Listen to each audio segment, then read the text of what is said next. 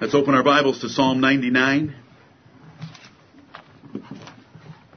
The 99th Psalm.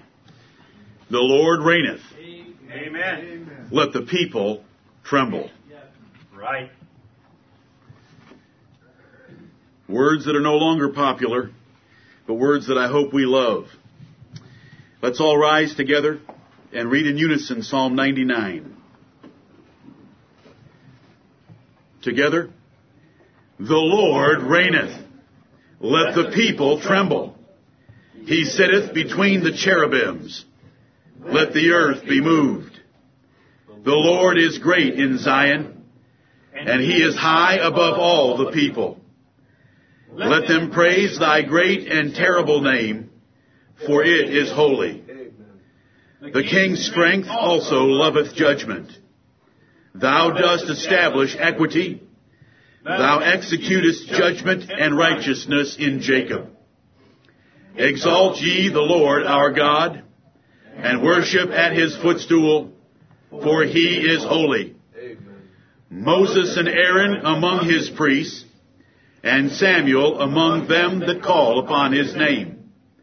They called upon the Lord, and He answered them. He spake unto them in the cloudy pillar. They kept His testimonies and the ordinance that He gave them. Thou answeredest them, O Lord our God. Thou wast a God that forgavest them, though Thou tookest vengeance of their inventions. Exalt the Lord our God, and worship at His holy hill, for the Lord our God is holy. Amen. Amen and amen. You may be seated. The Lord reigneth. Amen. We are so thankful to know that the Lord Jesus Christ is King of kings and Lord of lords, right, and blessed and only potentate. He's not waiting to receive His kingdom. He has it. He said in Revelation 2:27 that He would give to those that overcame temptation in this life the rod and privilege of bearing rule over the nations, as He had received from His Father. He had already received it when Revelation 2:27 was written. The Lord reigneth, let the people tremble. So few today are going to be told anything about a God that is worthy of any trembling. Right. They're going to have presented to them a God that is not worthy of trembling. A God that is their buddy, that is their co-pilot, that is their friend only. We worship a God before whom the world should tremble, and the rest of this psalm goes on to explain that even God's saints should tremble before this God. Let the people tremble. He sitteth between the cherubims, let the earth be moved. The whole world should be affected by this fact that the Lord reigneth, but it's hardly mentioned anywhere. And it's something that we always want to teach our children. It's something we always want to teach one another.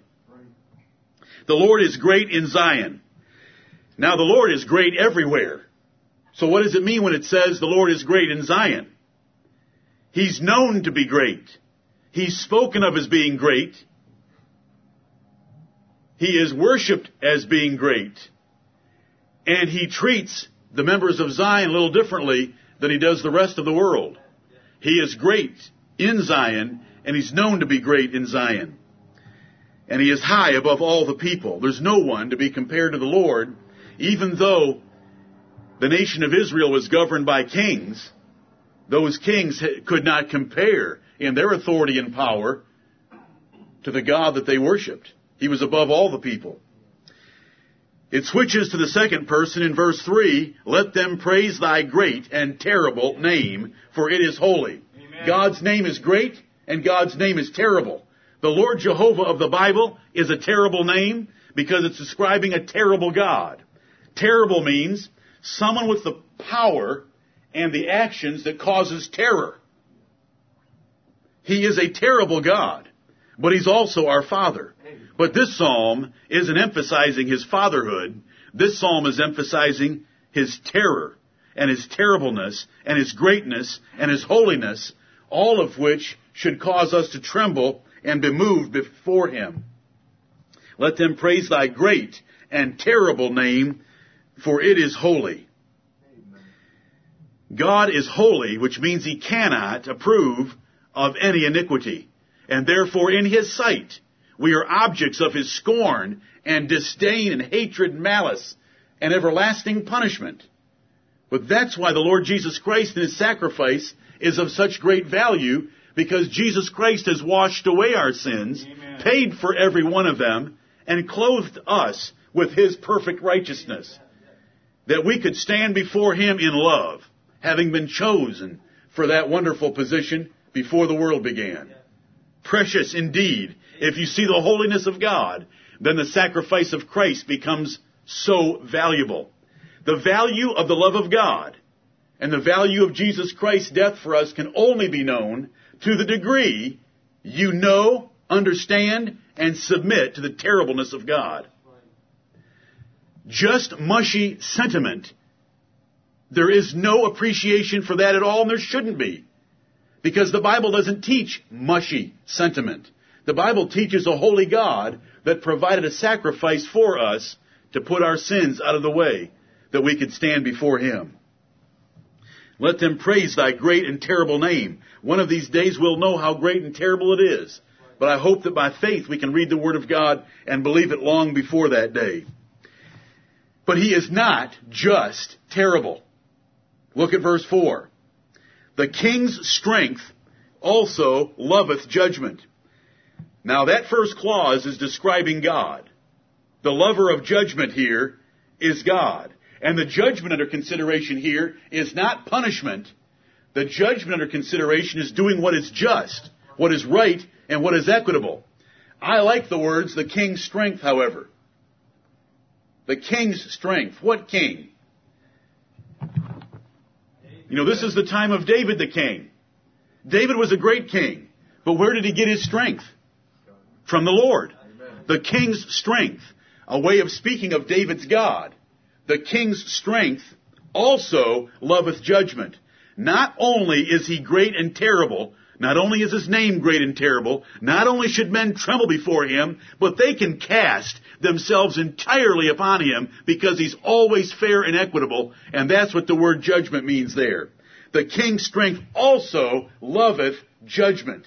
He always does what is right, and it goes on to explain that by saying, Thou dost establish equity, Thou executest judgment and righteousness in Jacob. All that you do is fair and right in the way that you deal with your people. So you can cast yourself upon Him.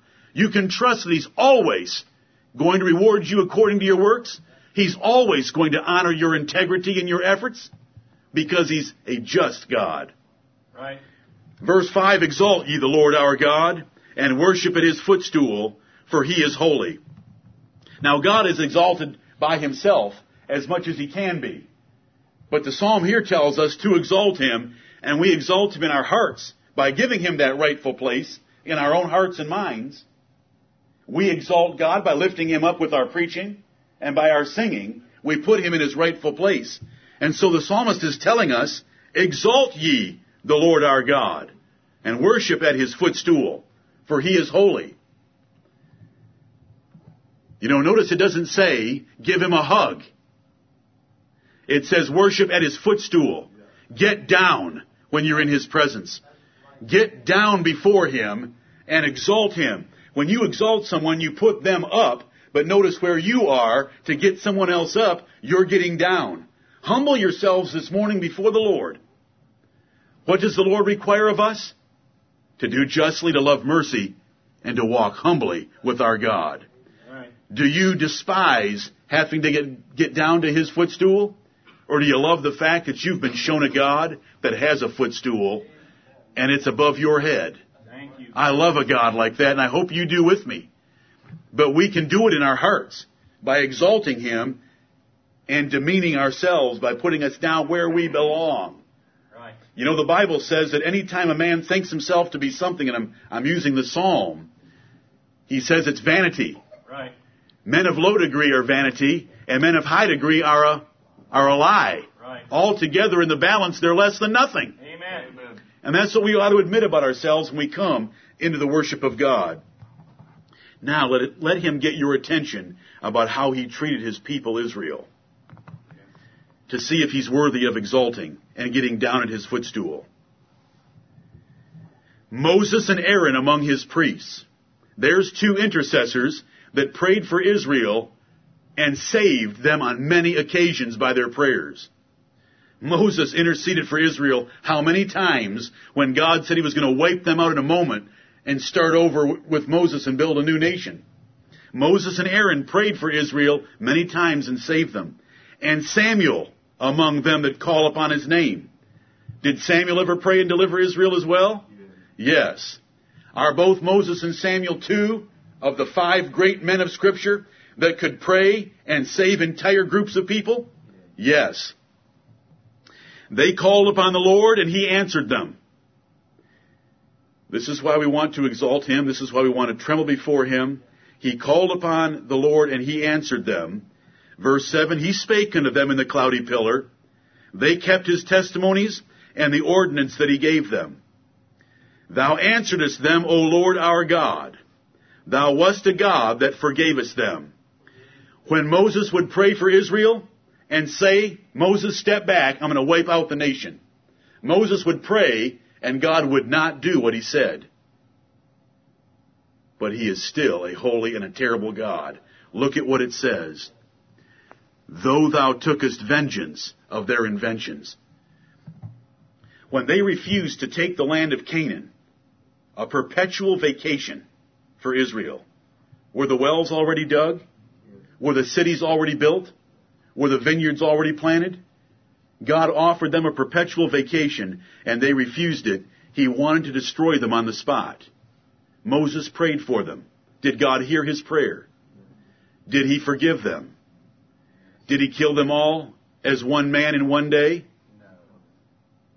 No, he wiped them out over 40 years. Look at what it says. Thou forgavest them, though thou tookest vengeance of their inventions. When you read this passage, you could think that the them all the way through it is Moses and Samuel. But Moses and Samuel didn't pray for themselves and get heard the same way that the people of Israel were prayed for by Moses and Samuel and was heard, and God forgave them and yet punished them severely. So we understand this to be God describing his chastening power in the lives of his people. That though he forgives us, he forgave David on the spot for his sin. But was David chastened for a long time for that? For that invention? Were the people of Israel chastened for their inventions? Yes, they were. You know, you can look at Moses and say, you know, Moses invented something. God told him to speak to the rock, and he smote it instead. Was he chastened for it? Yes, he was.